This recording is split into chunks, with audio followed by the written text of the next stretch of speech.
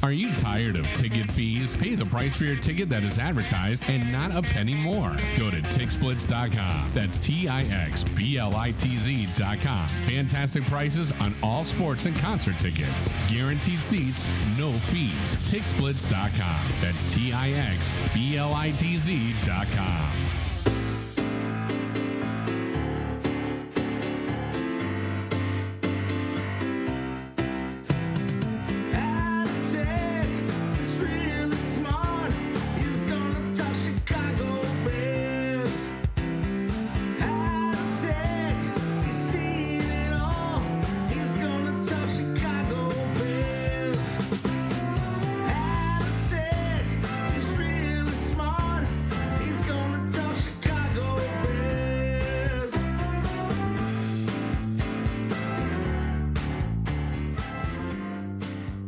Welcome, everybody, to another episode of Halatek Hall. Good evening, Mr. Halatek. How are you, sir? I am. I'm still alive in this unprecedented crisis time that the nation is facing. But we're hanging in there. How are you and the family? Doing well, no complaints. We are much better off than many, so everybody's healthy. We're hanging in there, and so I think we're just feeling blessed right now with everything that's going on in the world. So just trying to do our best to stay sane and kind of enjoy it as a strange staycation, if that's at all possible. It's an extended staycation, I guess. Yeah, exactly. This is going to be an interesting show. We're going to talk a little bit about some of the worst trades in Bears history because a lot of people have been panning this Nick Foles trade for reasons that are beyond me. We're going to talk draft, and we're going to talk in our history segment in the second half of the show. We are going over the past several episodes. We've been going over Bears players whose numbers have been retired, and we're up to a magical number in Bears history, number 40. None other than Gayle Eugene Sayers, which we'll talk about after this segment. And we are proud to welcome once again from BearReport.com our friend of the Halatek Hall show, an excellent reporter, Zack Pearson. Zack, good evening.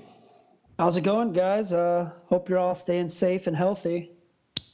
Absolutely. Welcome, Zack. Mr. Halatek just said you can find Zack's work on BearReport.com.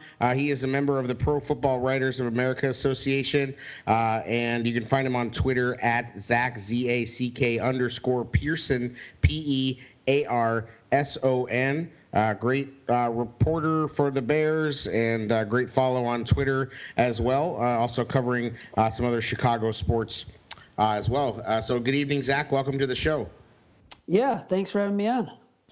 It's always a pleasure, Zack. Let's get right into it. Let's talk a little bit about our most recent trade. Of course, was our giving up our supplemental pick in the fourth round this year. To giving him to Jacksonville for the one and only Super Bowl MVP, Nick Foles. Zack, what say you about the trade? Well, admittedly, at first, I didn't really like it. I don't think Foles is a huge upgrade over Mitchell Trubisky. I think he can be an upgrade over Mitchell Trubisky. However, I was a little concerned with the fourth-round pick as a compensation. I thought going into this offseason, if the Bears were going to trade for Nick Foles as one of their targets, they should probably get a pick back due to the salary. I've warmed up to it, actually. I will admit I was a little frustrated on my podcast, even, saying it was a really bad trade. Now that the contract numbers are out, I kind of understand it a little more, and I think it makes more sense because essentially they're paying Nick Foles backup money. The cap hit is going to be around $5 to $6 million, with $6 million in incentives, which is kind of just like he's going to get paid to play type contract. If he doesn't pay, you're only taking that small cap hit as a backup. And remember, they paid Chase Daniel about $10 million as a backup, which was way too much money. So As it stands now, I'm okay with the trade for now. I don't think it makes the Bears a Super Bowl contender. I think it gives them a chance to get back to the playoffs. And overall, I think maybe their quarterback room gets a little better. But we're going to have a competition on our hands whenever this offseason kind of goes on, whenever that is. So we'll see. But as of now, I've warmed up to trade just a little more. It's important to note that, there's still another guy in that room by the name of Mitch. And, I look at it this way, Zach. The Bears are in a no-lose situation. If Foles comes in and helps Mitch be the quarterback, we know he can be by virtue of some of the games he's played. Tampa, the Jets, the games against Detroit, Minnesota. He hasn't lost to the Green Bay game, the first half of the Green Bay game in 18, the division clinching game in December of 18. He played extremely well.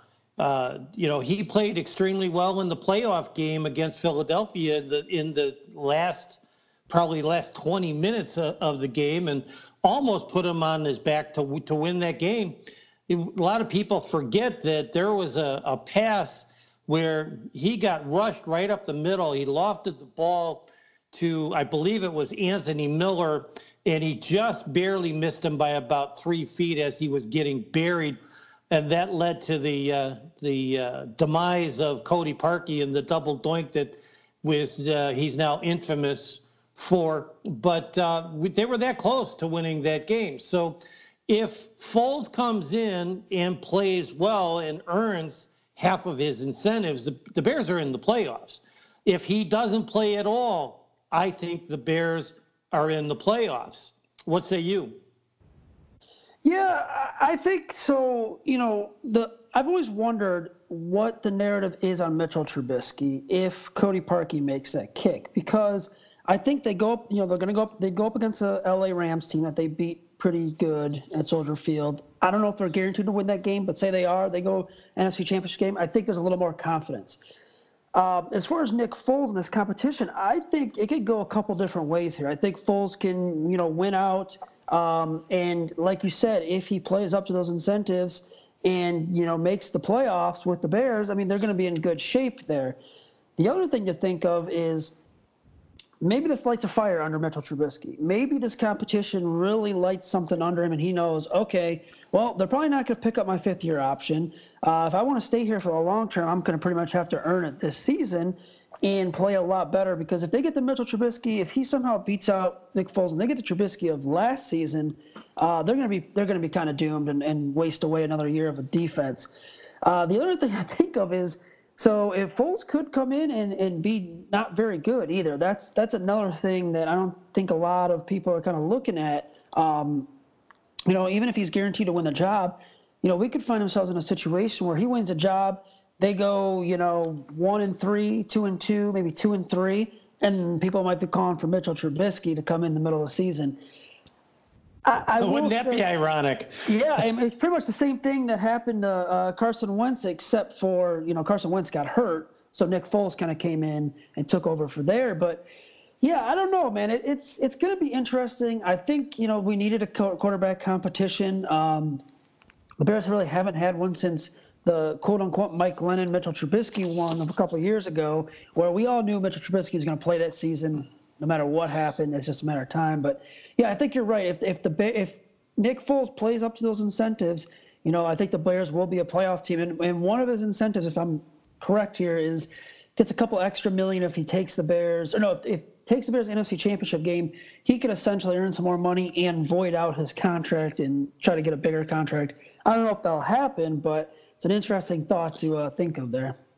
Yeah, so you talked about the incentives. Brad Biggs did a good piece on the Tribune about it, and basically if Foles takes 80% of the offensive snaps and has a passer rating above 95 and the Bears qualify for the playoffs, he would earn $2.5 million incentive.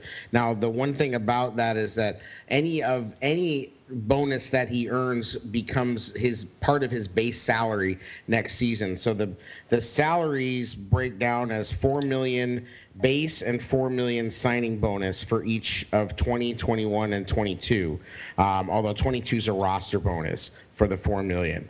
So basically, it's $8 million broken into $4 million base and $4 million signing bonus or roster bonus. Then he can get up to if he gets to the NFC Championship game, then he gets a kicker of being able to void the next 2 years of the contract, so he could basically renegotiate with them, or if he could perhaps become a free agent if that's what he wanted to do. But I think what you bring up is something that I don't think a lot of people want to think about, but that's actually the worst case scenario, is if for some reason Foles wins the job and Mitch is not very good and Foles doesn't do well, then can you go back to Mitch? I don't know. I mean, I would have a hard time believing that. This is one scenario I could see playing out. Say you have a truncated training camp, you don't think you're going to have mini camps. There's probably not going to be any OTAs. Mitch might have the leg up in that scenario, although I feel like overall he doesn't actually have the advantage, but he might. So let's say he wins the job, and because he's just a little more familiar with things, they have to kind of limit the new installs and things like that because of COVID. So Mitch would, I think, have an extremely short leash if he's the starter and Foles is the backup. Vice versa, I'm not sure. If they start out with Foles and they don't get off to a hot start and Foles is okay but not amazing, I feel like he has a much longer leash. What do you think about that? Yeah, he might have a longer leash, but it's going to depend on how he plays. If he's kind of losing you games, I don't think they'd be hesitant to make the switch. But if they're losing close games and he's playing well, I think that they'll keep him on a longer leash. But yeah, what you said is pretty much worst case scenario. I mean, there could be a situation where, as rare as it might be, that neither quarterback is on the roster, in 2 years or even next season after this. Well, the Bears. So go ahead. That, to some degree, I think is a good thing. That if basically the good part about what happened with the trade, I think, is that it's not a long-term high dollar allocated, cap hit deal. So they can sort of get out of it if worst case scenario happens. But the other scenario would be that Mitch kind of plays okay like he did in 2018, because again, the offense was not good in 2018. Mitch was good for a Bears quarterback, but not good in the way the rest of the league would look at a quarterback.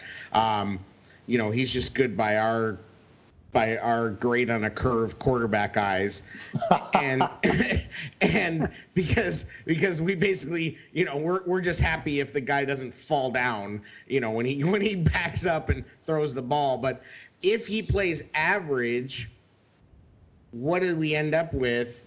We end up paying Foles a lot of money to be a backup, and then we're left with the question of, do we sign Mitch, or do you let him walk and then kind of have Foles be the bridge? So that could be an awkward situation. And then you bring up the competition. Now, I think you're uniquely qualified to answer this, because I was looking back at North Carolina, and Mitch hasn't really done particularly well in quarterback competitions so far. I mean, he came out of Ohio, in high school as Mr. Ohio, Mr. Football Ohio, went to North Carolina, which I think surprised a lot of people, and then came in, and the quarterback was Marquise Williams, who, had come off of, some would say, a good season. They had been in the ACC championship game and lost to Deshaun Watson. Kind of a surprise season for North Carolina.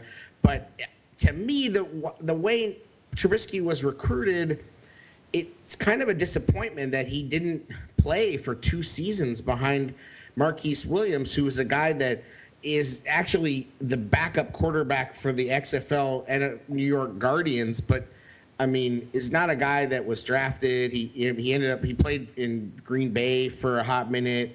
But what was your take on the North Carolina? Because I know you do some North Carolina reporting. What was your take on Mitch in a quarterback competition at North Carolina? Yeah, so that's actually an interesting story because I think there's a couple sides to it. I've seen reports that, he was flat out beat by Marquise Williams. There's been reports that it was neck and neck. Everything that I've been told and know from people that were kind of there and around the program at the time was, so Carolina was coming off, an impressive, they were getting going in 2014, and Larry Fedora had his recruits in. They felt like 2015 they could have a legit shot at winning the ACC. With a lot of talent on that team. There was a lot of good underrated talent on that team. It was Marquise Williams' senior year, and he started, I believe, the previous 2 seasons before that. So from what I understand was Larry Fedora knew Mitchell Trubisky was the better quarterback. He knew he was a more talented quarterback. He was going to get his shot eventually. He's only a sophomore. Marquise Williams was actually benched, I want to say, 2 or 3 times in his career during a game. If you look on YouTube, there's a clip. I forgot that their opponent they're playing. It's fourth quarter. It's late. Williams gets hurt. Trubisky's first throw, 4th down, was just a dart over the middle for like a 25-yard touchdown to win the game. So he's had some experience. He's come in and he's played in blowouts. From what I understand from the whole situation, I don't know if I'm the only one that knows this, or I'm sure there's other people that have kind of similar stories with this, but Fedora wanted to go with the senior that year to start off, and he was going to make a switch if things, went downhill. Problem is, things didn't really go downhill. After they lost to South Carolina in week 1, I mean, they rolled through that season and were beating everybody pretty good until they ran into Clemson, who went on to, I believe they went on to win the national championship that year. So, yeah, I don't know. The stories kind of get mixed up. I've heard both sides of it. That's the one I've heard that people have told me close to the program was that Mitch was probably the better quarterback, but they wanted to go with Marquise, the senior that year, even though Mitch was outperforming him. It was kind of more of a loyalty thing from what I understood. However, it is a little concerning, though, that they only had the 1 year starting at North Carolina going into that draft. That was one of the red flags that a lot of draft analysts had on Mitchell Trubisky.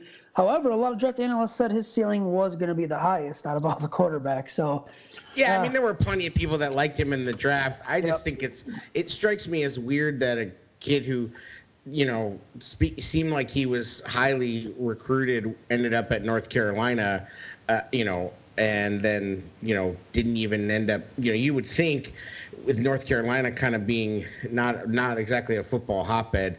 But, I mean, I've heard both sides. I've heard the side that you just kind of said where it was Fedora kind of favored the senior and, it wasn't as much of like a battle as it's made out to be. But, again, I just think it's going to be really interesting how Mitch responds to this.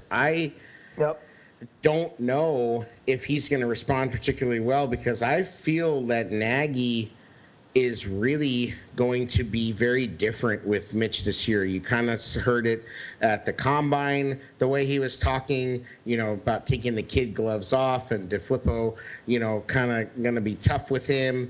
And now you read the Bears just put out this story about Nagy and Foles and how Nagy reignited Foles' love of football when he almost retired and then he signed with Kansas City. And, they're really building up Foles right now, and Foles has more familiarity with the coaches than Mitch does. So I feel like a lot of people are kind of acting like Mitch is the incumbent and it's just gonna slide in there as the starter, but it doesn't stack up like that to me. I think he's gonna have a tough road, and I feel like that's what they want. I feel like at this point they went the coddling route. They went they went full boat on trying to surround him with every single coach and luxury and everything he could possibly want, down to getting to handpick his own, center and, have his buddy Michael Burton, the fullback, on the team and all this stuff. And now it's like, okay, kid, like you're going to get us all fired if you don't pan out. So it's time, and I don't know. I just don't know how he's going to respond. It's going to be really interesting. Yeah, we will see. So When we talk about this trade for Foles, it's obviously the jury is still out, which kind of leads us into our next segment, which is what are some of the worst trades in Bears history? And Zach, I'm sure you've got a couple. Yeah, so let's see, going back, obviously the Greg Olsen one stings really bad because they flat out said there was no role for him in this offense. They shipped him off to Carolina where he had a couple Pro Bowl seasons. I think he had an All-Pro season thrown in there, and the Bears have kind of been searching for a legit tight end ever since. A couple other ones right off the top of my head from history, trading, I believe they had number 4, number 5 overall. Was it 2003 NFL draft? That was the year they took Haynes and Rex Grossman in the first round because they traded, I believe it was the Jets. They traded back. They traded back, and that was that was a trade that didn't pan out for sure. Yeah, could have had number 4 overall and tried to get a playmaker there, and that was pretty much going to be an up-and-coming team at the time. 2 years later, they won the NFC North. Couple other, the Rick Meyer one, what was that, 96, 97-ish? Somewhere in there, the late 90s, where they traded for Rick Meyer. It was 97, Zach. They gave Seattle their first-round pick for Rick Meyer, and they got a 4th rounder back. Meyer lasted just 1 season. Yeah, not a good draft, especially when that was the Warwick Dunn, Tony Gonzalez draft. A couple picks after that, so they could have had capable back and a tight end. And the other one I'll go with, I'm probably gonna miss a couple actually, but the other one I remember most was it 2007? Yeah, after the Super Bowl. Trading away Thomas Jones and pretty much going with Cedric Benson, the late Cedric Benson, as the standout running back. That was just, I don't know, at the time, I might have been a little too much young to understand these trades, but yeah, Thomas Jones I felt like was a beast running back. So those would have to be my couple, I could give you 3 or 4 there that I know off the top of my head so far. I'm probably forgetting some, to be honest. We'll go over a few of them. George Halas called this trade his biggest blunder when he dealt quarterback Bobby Lane to the New York Bulldogs for 2 players, a draft choice, and $50,000. That happened in 1949. All Lane did was lead the Lions to 3 NFL titles.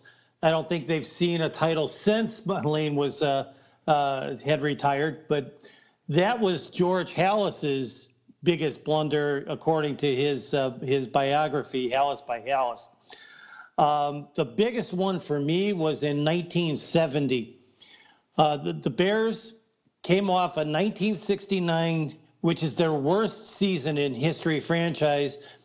They finished the season 1-13. They tied that year for the worst record with the Pittsburgh Steelers, who ironically was the only team the Bears beat that year at Wrigley Field. Back in those days, they just had a coin toss. The Bears called the coin toss. They lost the coin toss. Pittsburgh drafted Terry Bradshaw. Yep, that's right. The Bears traded the number 2 overall pick in that draft to none other than the Green Bay Packers. They drafted defensive tackle Mike McCoy, who ended up playing for the Packers for 9 seasons. In return, the Bears got 3 has-beens. Linebacker Leroy Caffey, defensive back Elijah Pitts, and offensive lineman Bob Hyland. None of them made an impact with the Bears. In fact, Caffey and Hyland only played 1 year. Pitts didn't even make the team in 1970. He got cut before the regular season.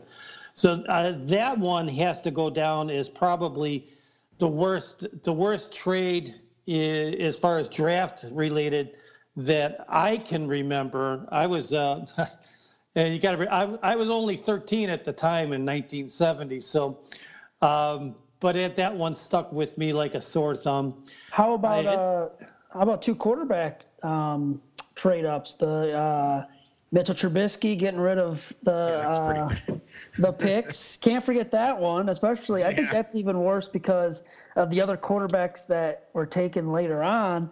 And then you look at some of the picks that were used by the teams that had the Bears picked. I mean, the Saints took Alvin Kamara with one of them. There was another one. I can't remember who it was. That one, and then I'll give you another throwback. How about the Cade McNown draft where they traded? They traded like number 6 or 7.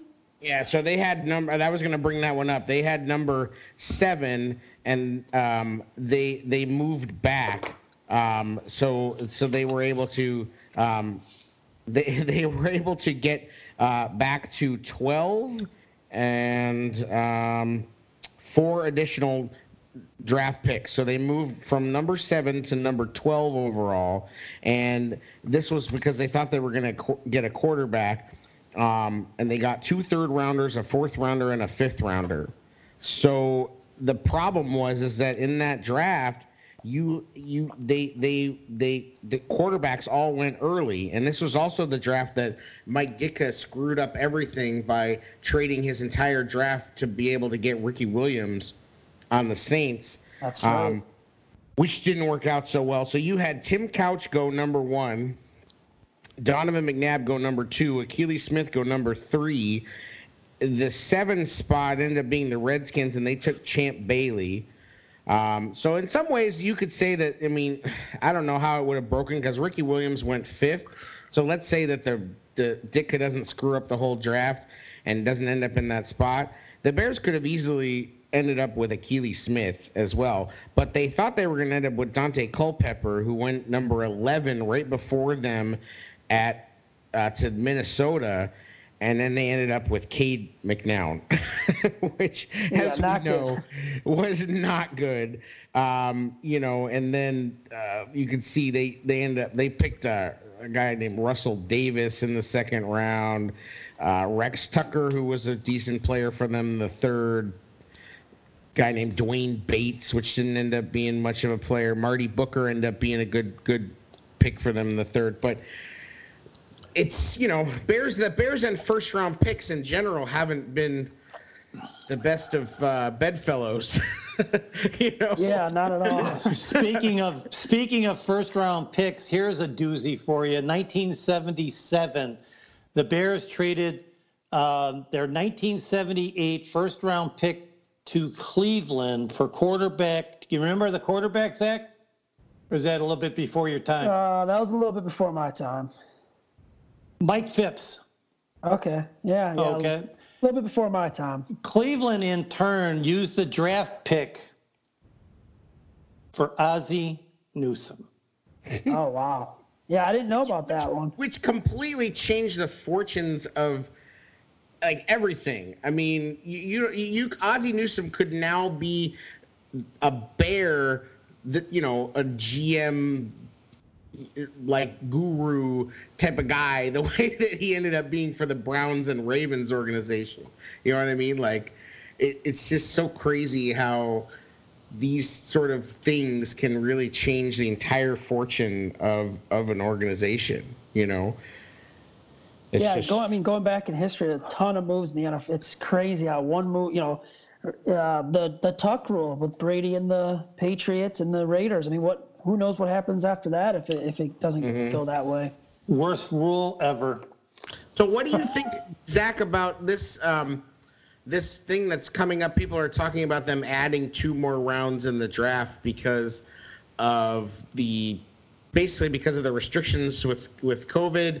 And I guess there's been a lot of GMs that have been wanting this for a while because they don't like the UDFA process. They'd rather just have 2 more rounds of the draft. Have you heard any rumblings about that? Do you think that's something that might happen? Probably in the future. I think it's a legit possibility. I mean, you can't rule out anything with the NFL. I mean, every time I see something that comes by a report, think about it. We thought changing the playoffs was crazy a couple years ago, or adding a 17th game, things like that. It's just, I've learned over time with the NFL, anything is possible. If there's a rumor, like, the reports are coming out today about the draft and adding the rounds. I mean, unless it's something crazy, you should probably start paying a little attention to it, because eventually, within a couple of years, it's probably going to happen, especially with Roger Goodell, holding the commissioner spot. Yeah, it's just I've heard a lot of rumbling that they're pushing for it kind of hard this year, because they just are worried that how can you meet with these guys, the way you need to get the UDFA signed, because that's such a deal of the kind of the area scouts and the your guys out in the field, and these guys haven't been out in the field, or at least they're not supposed to be for a couple months now almost. Yeah, and this is obviously going to be a very different draft, especially with the prospects having to do video chats and no workouts for the teams. I'm guessing there's probably very few that got their workouts in early March, or the private visits in early March. And I don't think I've heard. Maybe there's a couple pro days, but for the most part, most of them were canceled. Yeah. Well, what's been happening recently is that they've been trying to set up these regional kind of mini pro days for some of these guys to put some video on tape. But yeah, they're not official by any stretch of the imagination. Yeah, it's an odd time with this draft, and I'm curious to see what's going to happen moving forward, because I don't think there's going to be. There's not going to be rookie mini camps. There's probably not going to be OTAs. I think the next practice of football we get is probably going to be training camp. Probably. Hey, before we get more involved in the draft and free agency, there's one last terrible trade I want to talk about. The Bears had a certain tight end in the early 60s. And he also was a little bit free speaking, and he happened to mention that, and this is a stigma that has affected the Bears even to this day, when Mike Ditka, of all people, spoke in not so glowing terms about George Halas, and that he threw nickels around like manhole covers. So in 1967, the Bears ended up trading Ditka to Philadelphia. They ended up getting quarterback Jack Concannon, who became the starter for a few years, who was replaced by probably one of the worst starting quarterbacks in Bears history, by the name of Bobby Douglas. Then I was a season ticket holder when he was a quarterback, and it was just absolutely the most brutal time in Bears. The 72, 73, 74 seasons, I believe, were the Abe Gibron years, and they were just terrible. But so that said, let's dig a little bit more into the draft. We were talking about the Rex Grossman trade. The Bears had the number 4 pick. There were 3 quarterbacks chosen before Rex Grossman. Can anybody gather who those 3 quarterbacks were? Let's see. Would that be 2003? 2003. The number 1 overall was a quarterback going to the Bengals. It was Carson Palmer was number 1. Yep. And then number 7 went to Jacksonville, and this is the guy I wanted the Bears to draft. Oh, was it Byron Leftwich? That's the guy. Yep. That is the guy. Yeah, carried down the field in college after broken leg. And Marshall, yeah. Yep, he had a broken leg, and they ran him down the field, and they ended up winning that game. Probably one of the wildest finishes. The Baltimore Ravens, 19th overall, drafted Kyle Bowler. Rex Grossman went 22.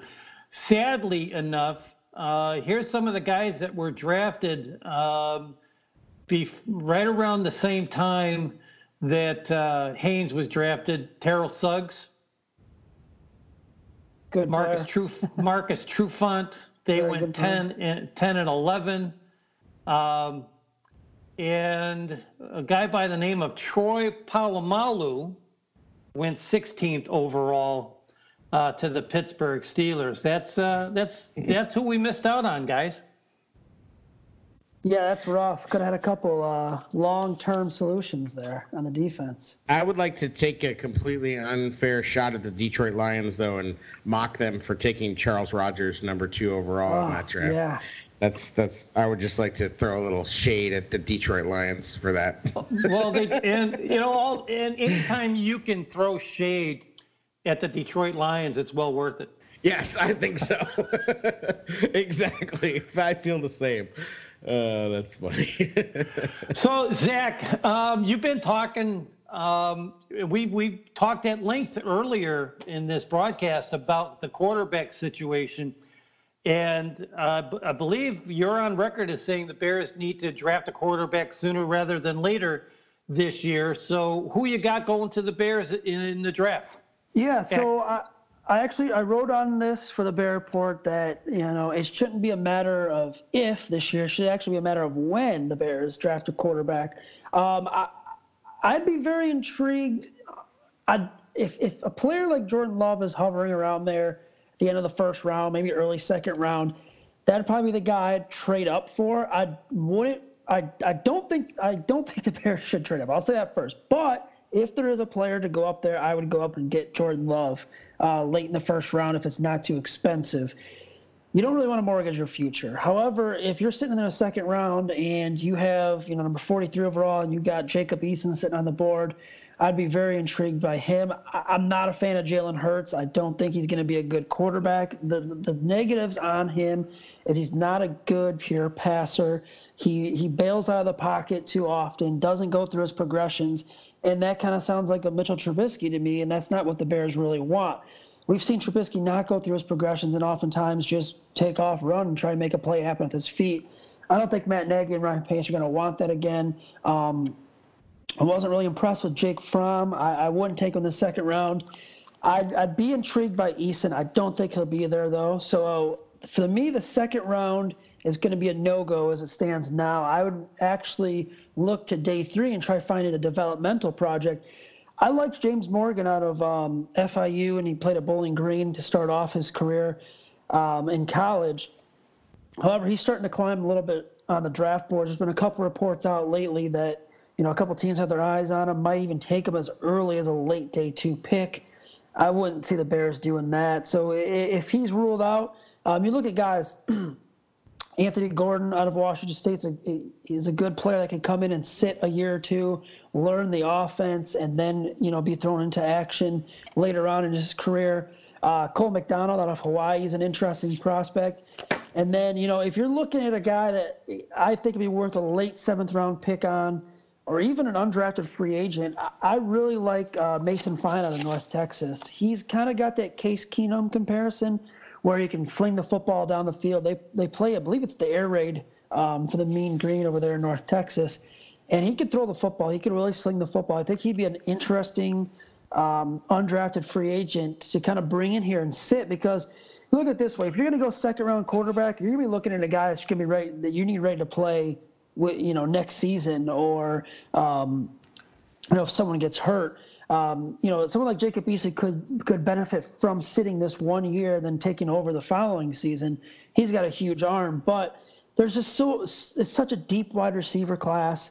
It's a good guard class in that second round. You could maybe find some edge rushers, some defensive backs.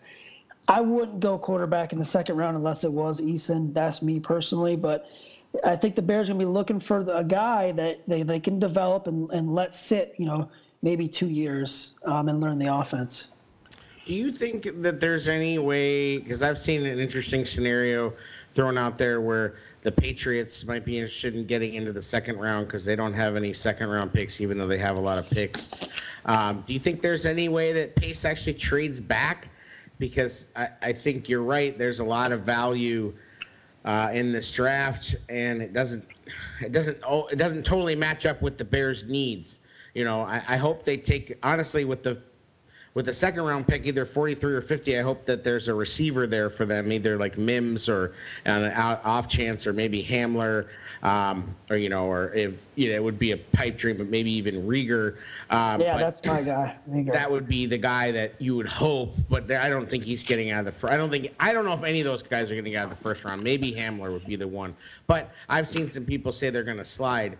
Do you think there's any chance that Pace trades back and picks up a third round pick, or gets a fourth back? Because I think the Bears need safety, which I don't know unless you somehow end up with Chin, or Winfield, and I don't know if a second round pick for those guys.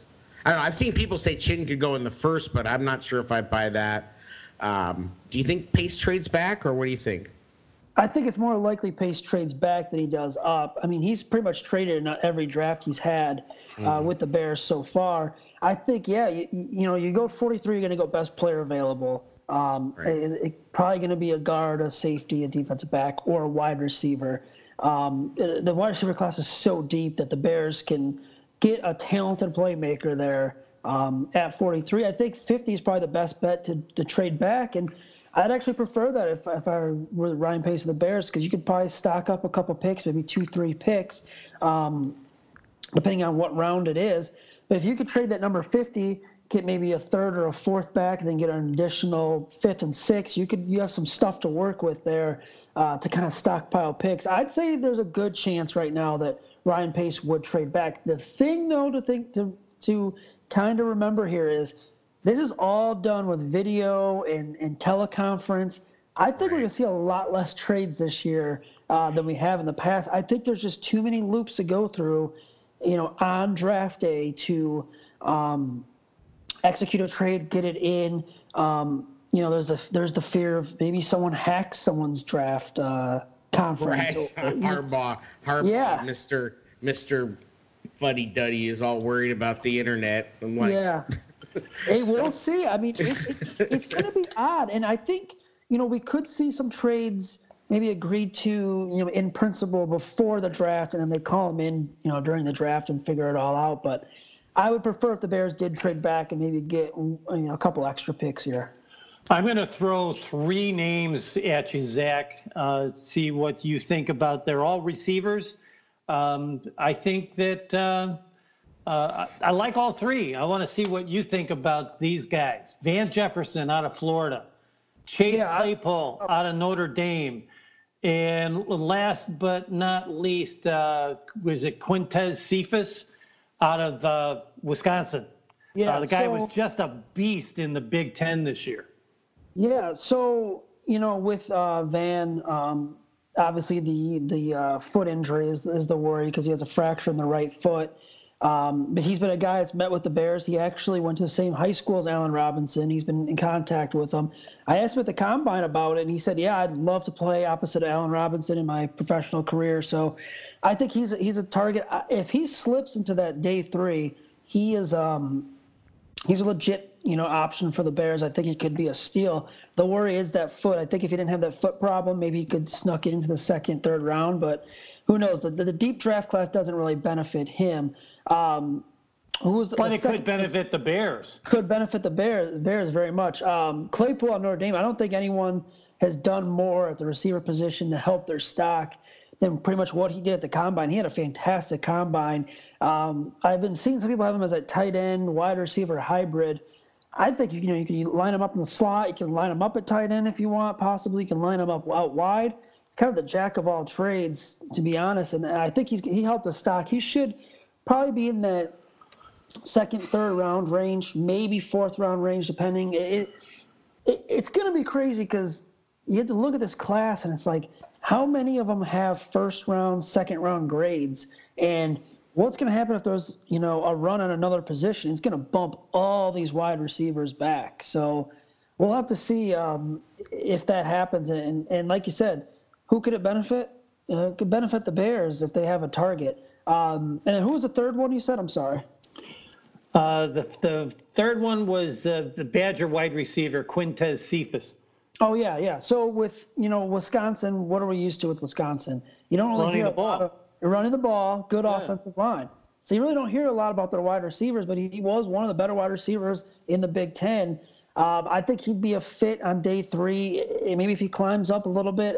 I just think, the Bears are I want the Bears to get a wide receiver that has speed. They need some speed on this offense. And maybe the combination of speed and a big body helps them out. If that's him, we'll see. But it's going to be interesting, again, how these wide receivers fall in this draft and if there's a run on them early or not. Well, and there's another guy that's recently kind of been in the news that Brandon Ayuk from ASU it just announced that he's going to have surgery. A lot of people were surprised that his 40 time was so slow, and I guess it turns out he had some sort of abdominal injury, so he might be a guy that could slide because of that. A lot of people like him.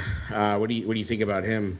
Yeah, so I was actually just going to do we're going to have a scouting report coming out on him, I believe, this week. And I've watched a little bit of his tape. Like you said, I mean, everyone was a little alarmed with the 40 time because if you watch his college highlights, he looks pretty dang fast at Arizona State. So, yeah, I mean, then the injury was, I think it was yesterday it came out. Yesterday or Monday it came out.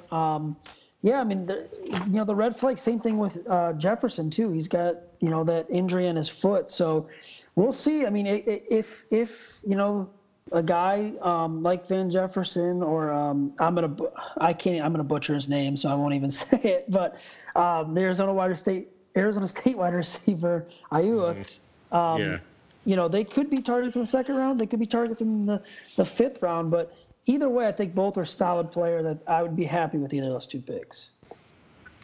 Another focus that the Bears have been looking at, and I know you have talked about, is tight end. Bryson Hopkins has had no fewer than 3 meetings with the Bears, with the 3rd one by telephone lately. Cole Kmet has been talked about, and there's probably been 3 or 4 other tight ends whose names have been linked to the Bears one way or another. Tell us about the tight end position.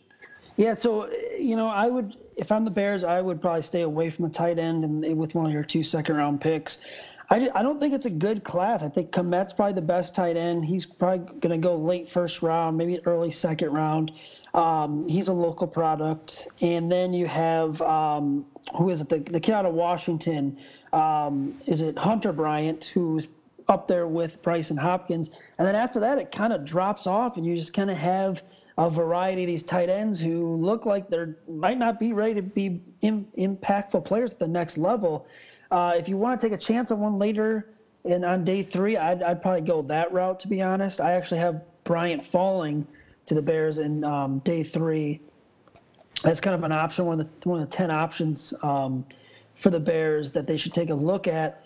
Overall, it's just not a good tight end class, and looking at next year's, it doesn't look very good either. So I don't know what the Bears are going to do at that position. And Jared Pinkney had a lot of hype around him coming out of Vanderbilt. That seemed to kind of die down. There's the other Harrison Bryant out of Florida Atlantic, who is interesting, big body wide receiver. Kid at Virginia Tech, I'm blanking on his name. He's kind of like that Swiss Army knife. He played a little running back, some fullback. Inline tight end.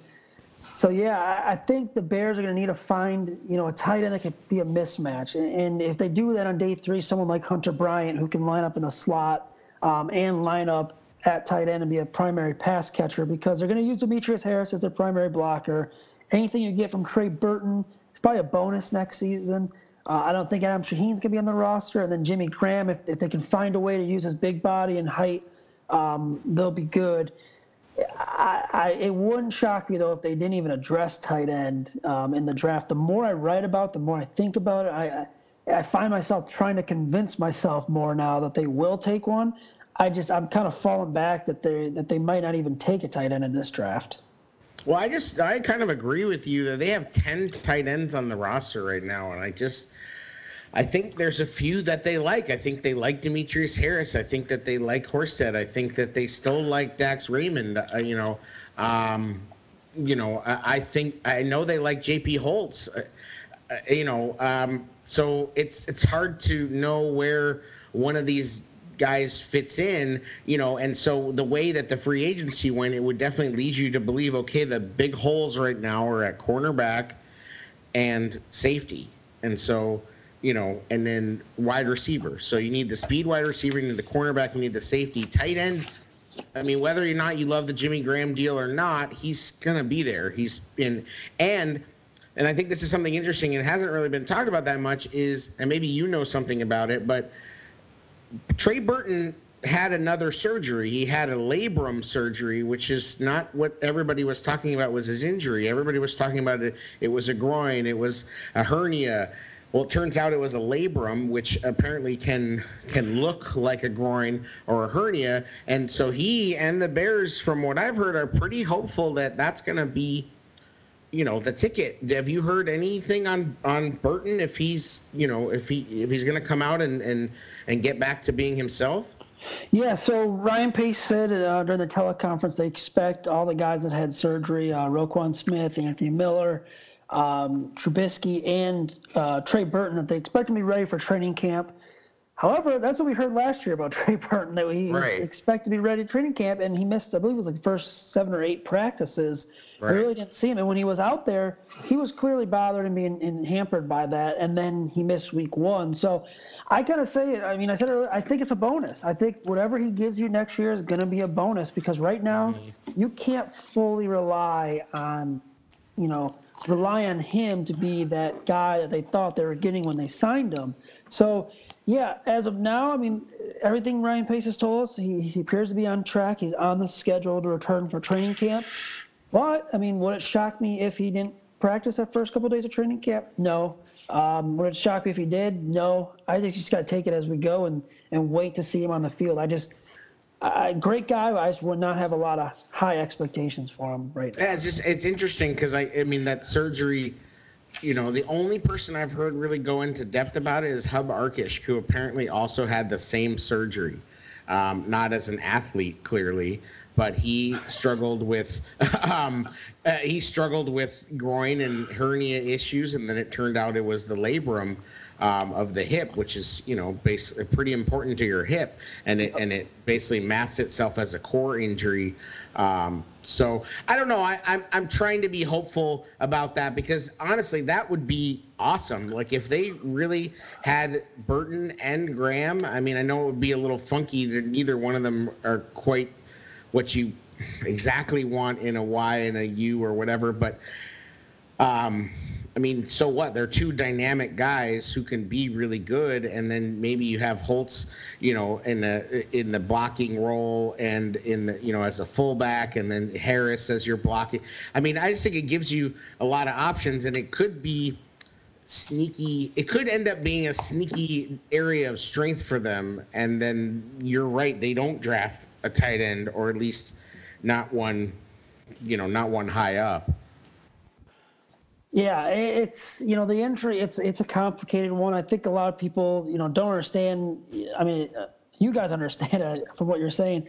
I just think a lot of people would say, "Oh, why can't he get out there?" I mean, it's not like you said. It's not an easy injury to deal with. I mean, the hip is a very important part, the labrum, and for a tight end, I mean, you're doing a lot of blocking, twisting, turning, looking back for catches. You're getting hit a lot.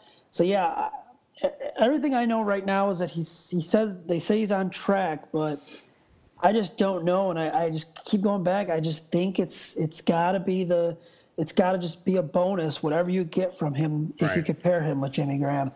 We're talking draft with BearReport.com's very own Zack Pearson. Zack, any dark horses that you're looking at for the Bears, either in day 2 or day 3? That are maybe more or less off the radar? Yeah, so I mentioned Mason Fine. I won't go too much into him. Cole McDonald's another guy that I like. I like his skill set. I think he could be an interesting developmental pick for quarterback. Looking at running back, I really like LaMichael Pirine, the kid out of Florida. I think he's very underrated, and he's got prototypical size for running back. He's like 5'11", 216. Really good through the hole, good burst. Struggles at the second level though, which it would be a little bit of a concern. But I mean, bringing in a running back to this offense, David Montgomery is going to be your starter. Tariq Cohen's going to be kind of your gadget back. You're just looking for a guy that can give Montgomery a break, get some reps in there, maybe a third down back. P-Ryan might fit that. The hybrid player, Gibson out of Memphis is another intriguing one. A lot of speed. He might not be a little more under the radar, but he could be a nice day 3 pick for the Bears. And then Lucas Niang out of TCU, the tackle. I think they got to address the tackle position. I think you got to find a way to get a better swing tackle and maybe potentially find a diamond in the rough.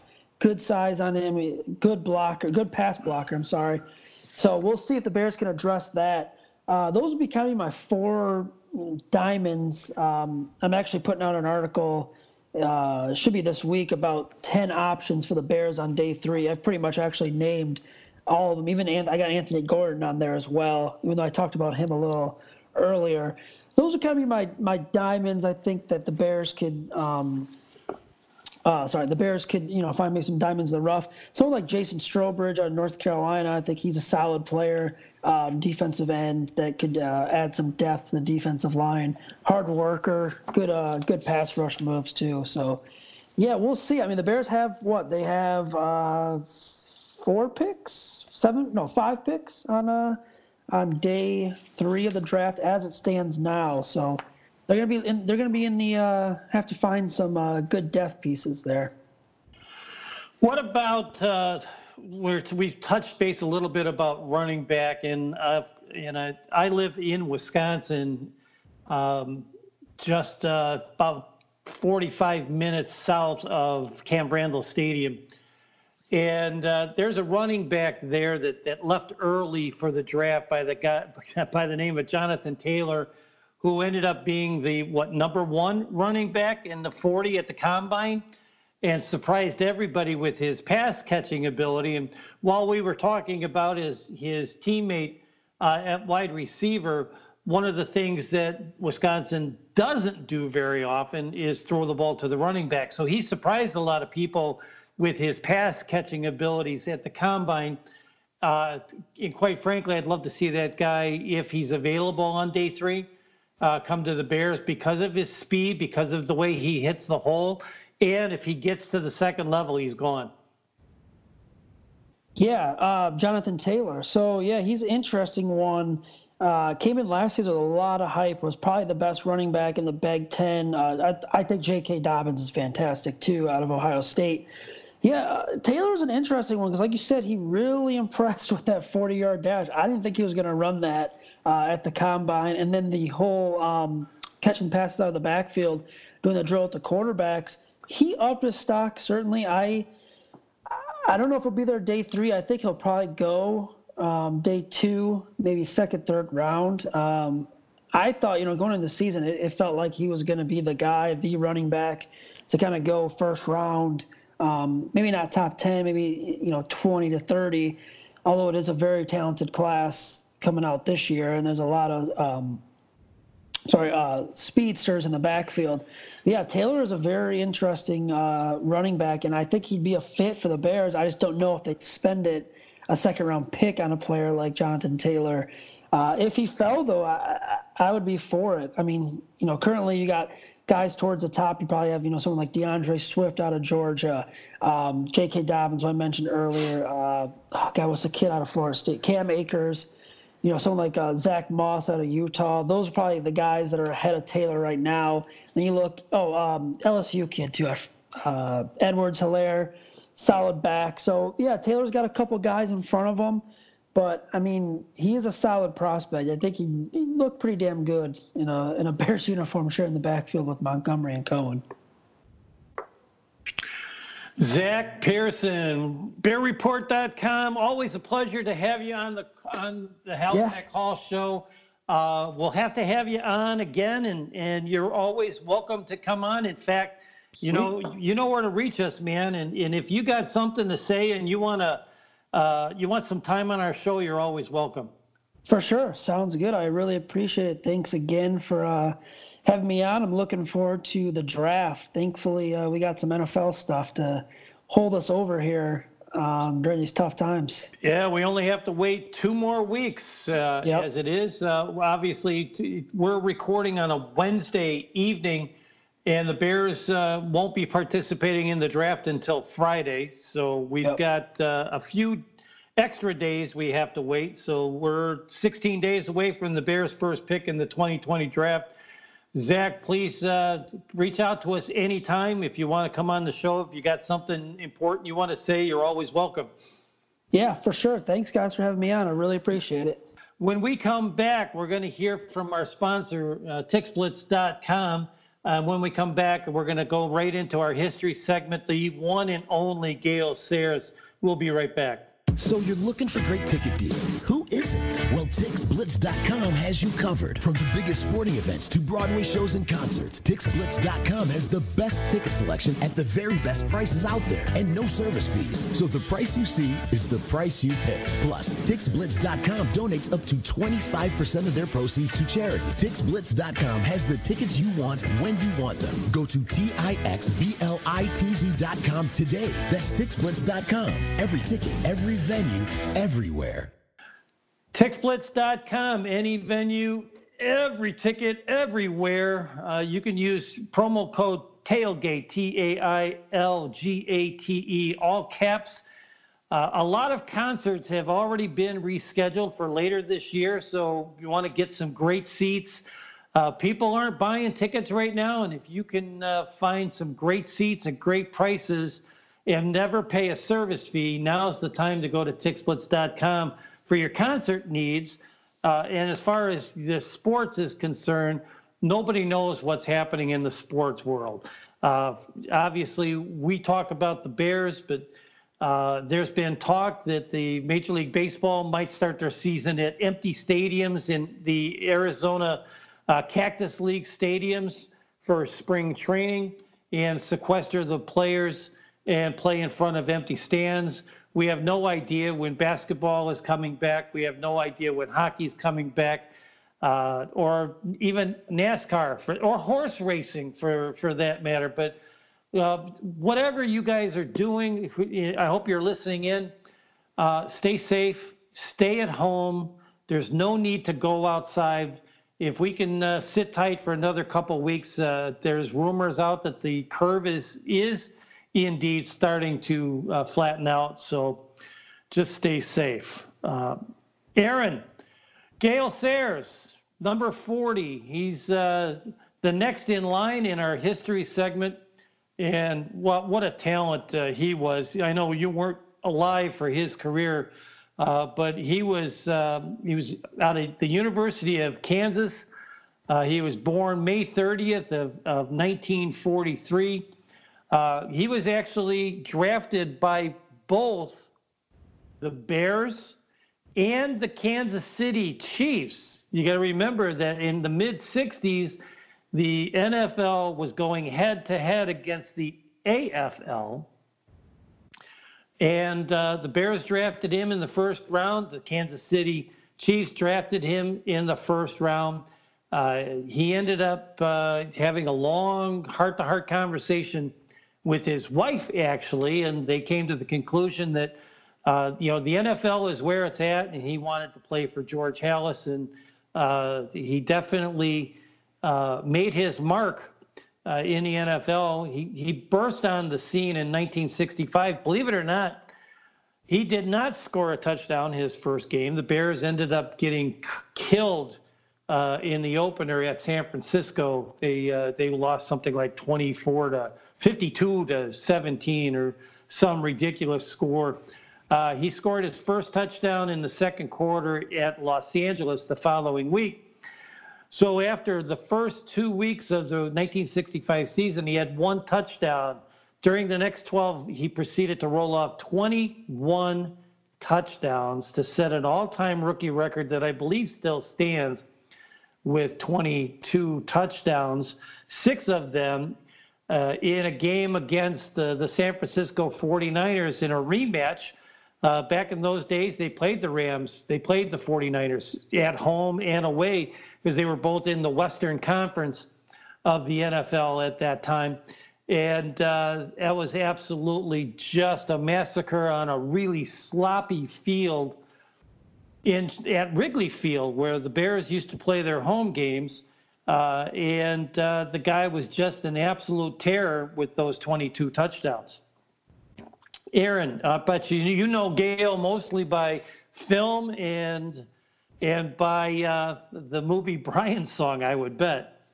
Yeah, absolutely. I don't have any strong recollection of him, but obviously he's a mythical figure in Bears history and then in football history because of the movie Brian's song. You know, of course, the story of the first interracial roommates ever in the NFL, and Brian Piccolo having cancer, and it turned into a very popular movie.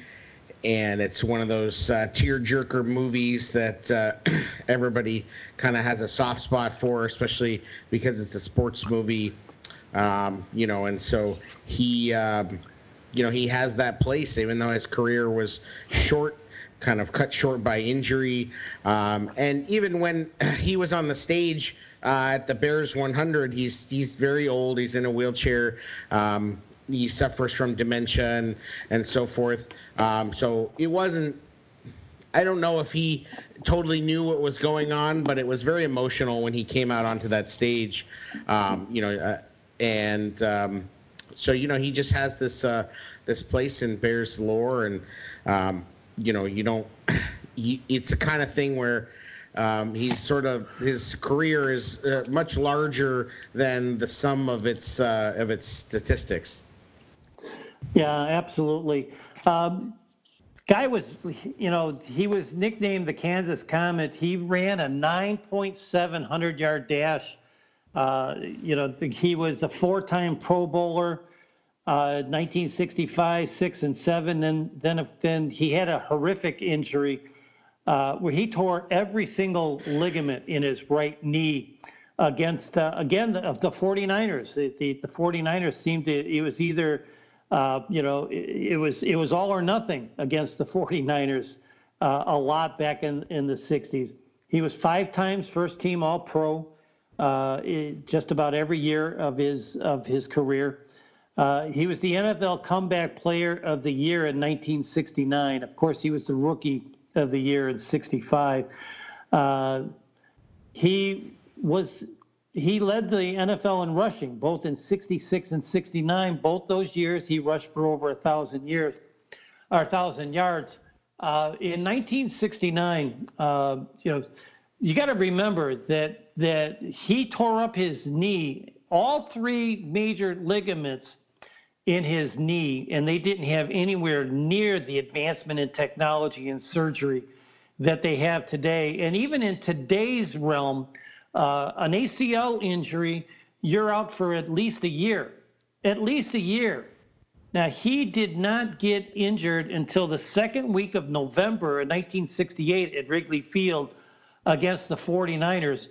Ironically, the week prior to that, he had his best game rushing ever up in Green Bay. He ran for 205 yards.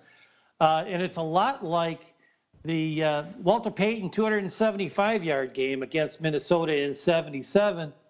The Bears won by a field goal, you know, in that game. It was like 13-10. The Bears beat Minnesota 10-7 in 77. So in the 2 of the most prolific running games in the history of the Bears organization, it was a low-scoring affair that they ended up squeaking out victories in.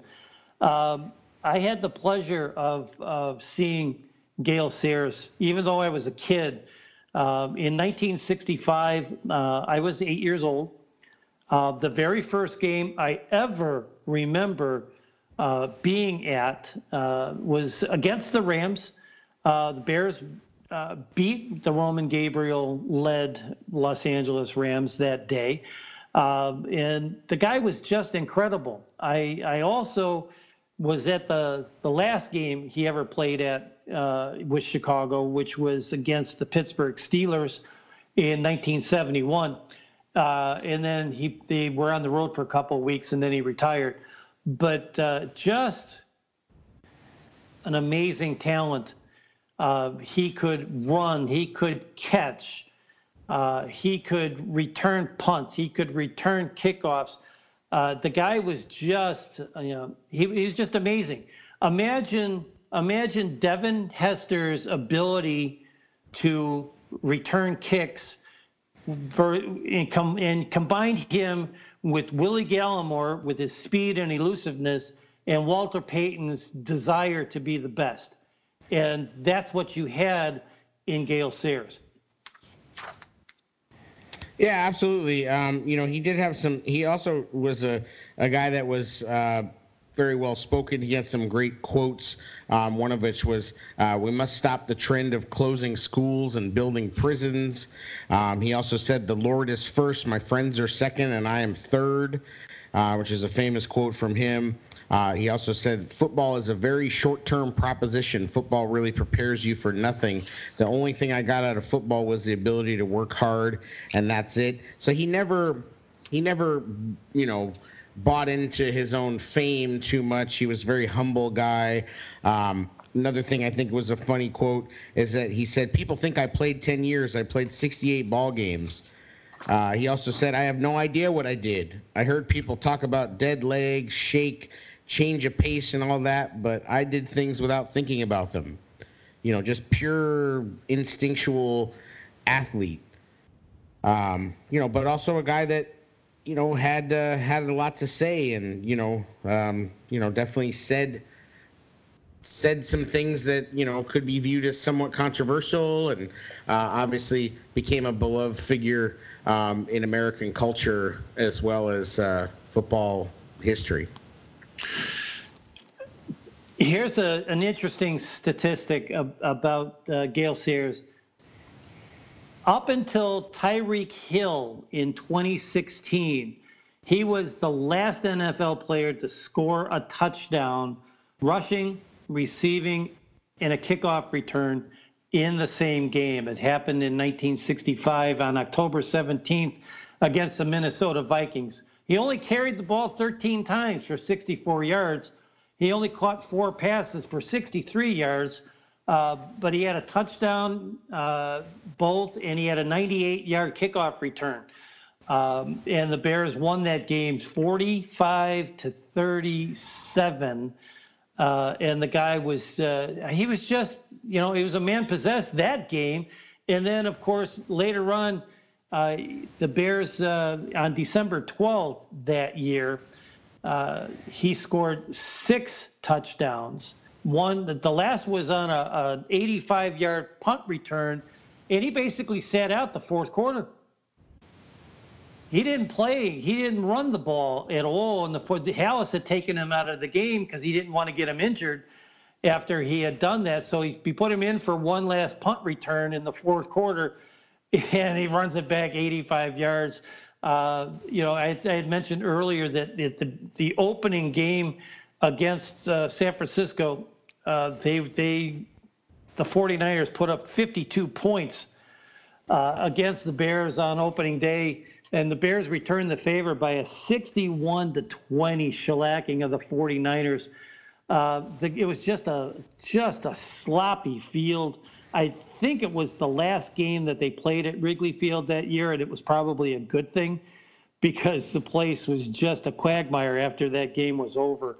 But he had 14 touchdowns rushing that year. He had 6 touchdowns receiving, and he scored both on a punt return and a kickoff return for his total of 22 touchdowns, which I believe is still a record for a rookie offensive player. Yeah, I mean, it always amazes me the amount of different things these players in the 60s were asked to do, in addition to having regular jobs in the off season and some of them, and just nowhere near the kind of luxuries and support and training staffs and technology and things that these players have nowadays. It's amazing, and you think maybe nowadays injury like Sayers had wouldn't have been so career-ending as it was back then. Yeah, absolutely. It was amazing that, in 65, he had his amazing rookie year. In 66, he led the NFL in rushing. It was his best year as a pro rushing. He rushed for over 1,200 yards.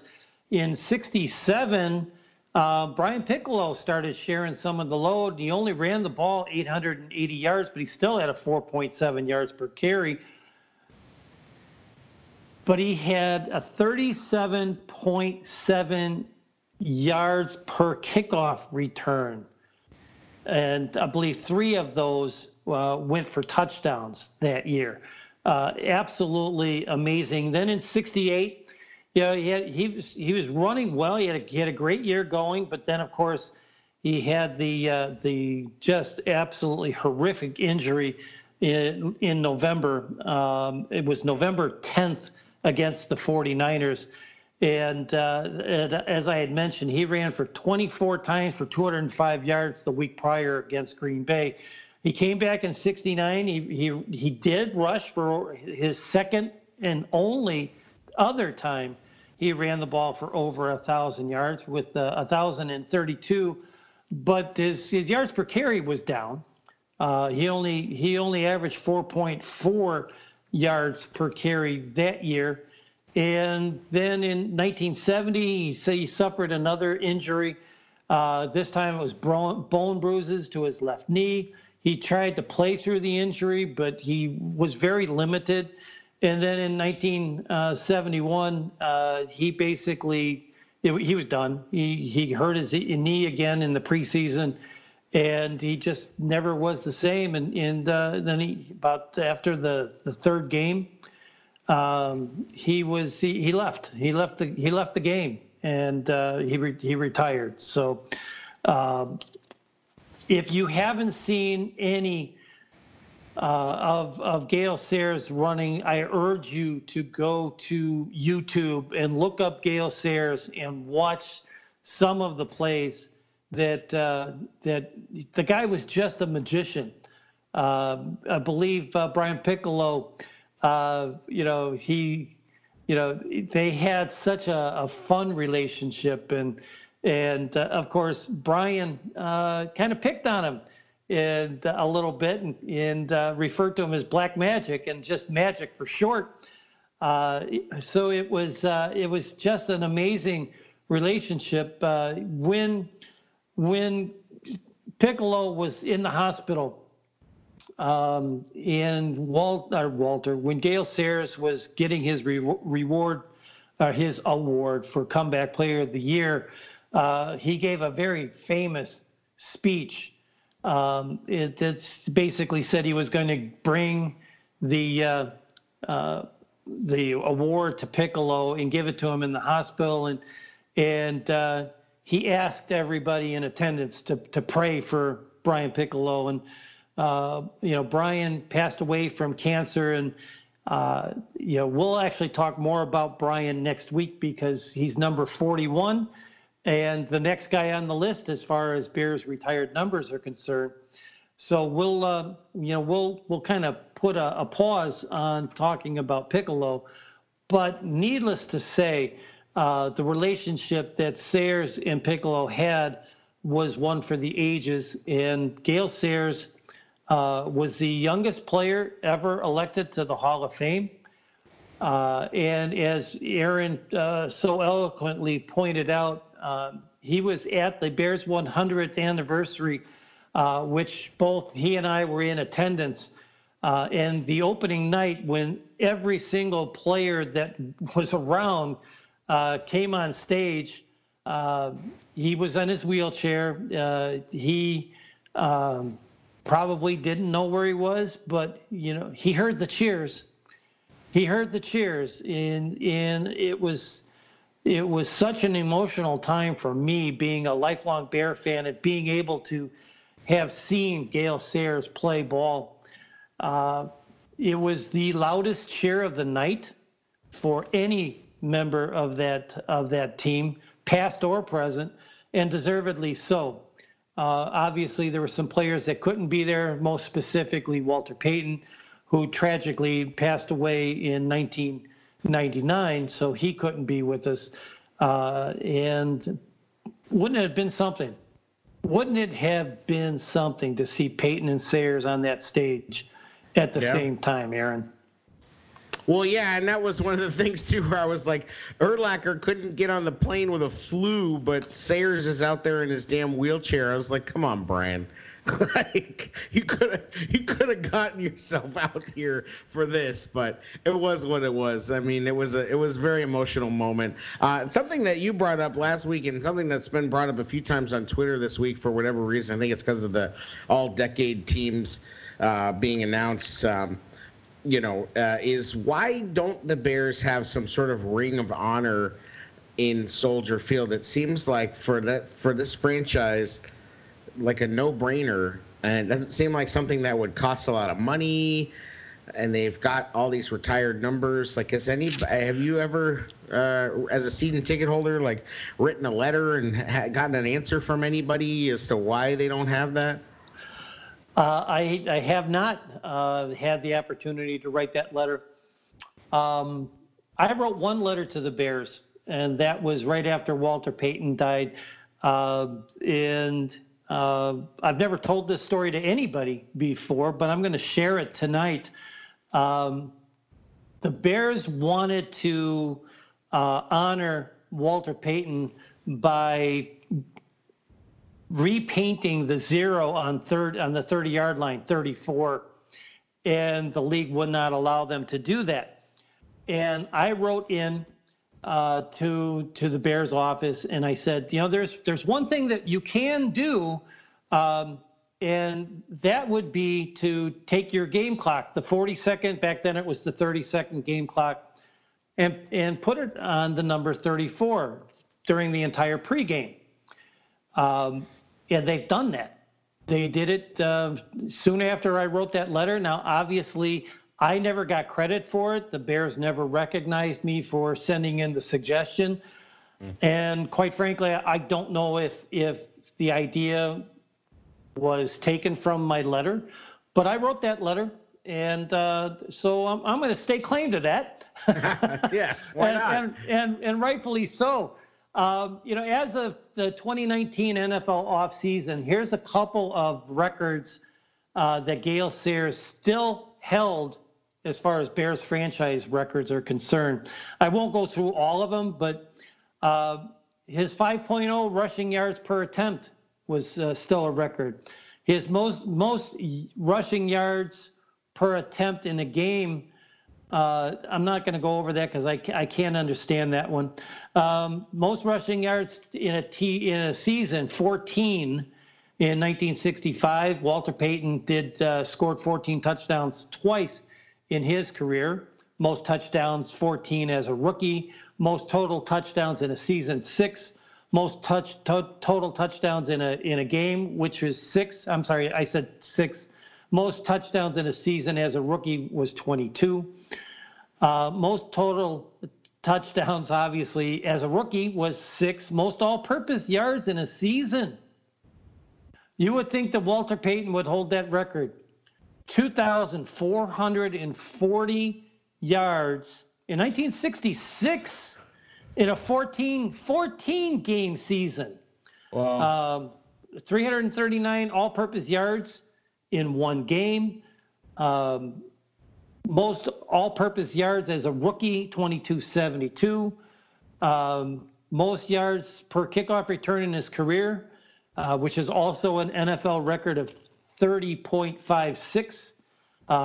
Most yards per kickoff return in a season, which we talked about earlier in 1967 when he had 37.7 yards. Most kickoff returns in his career.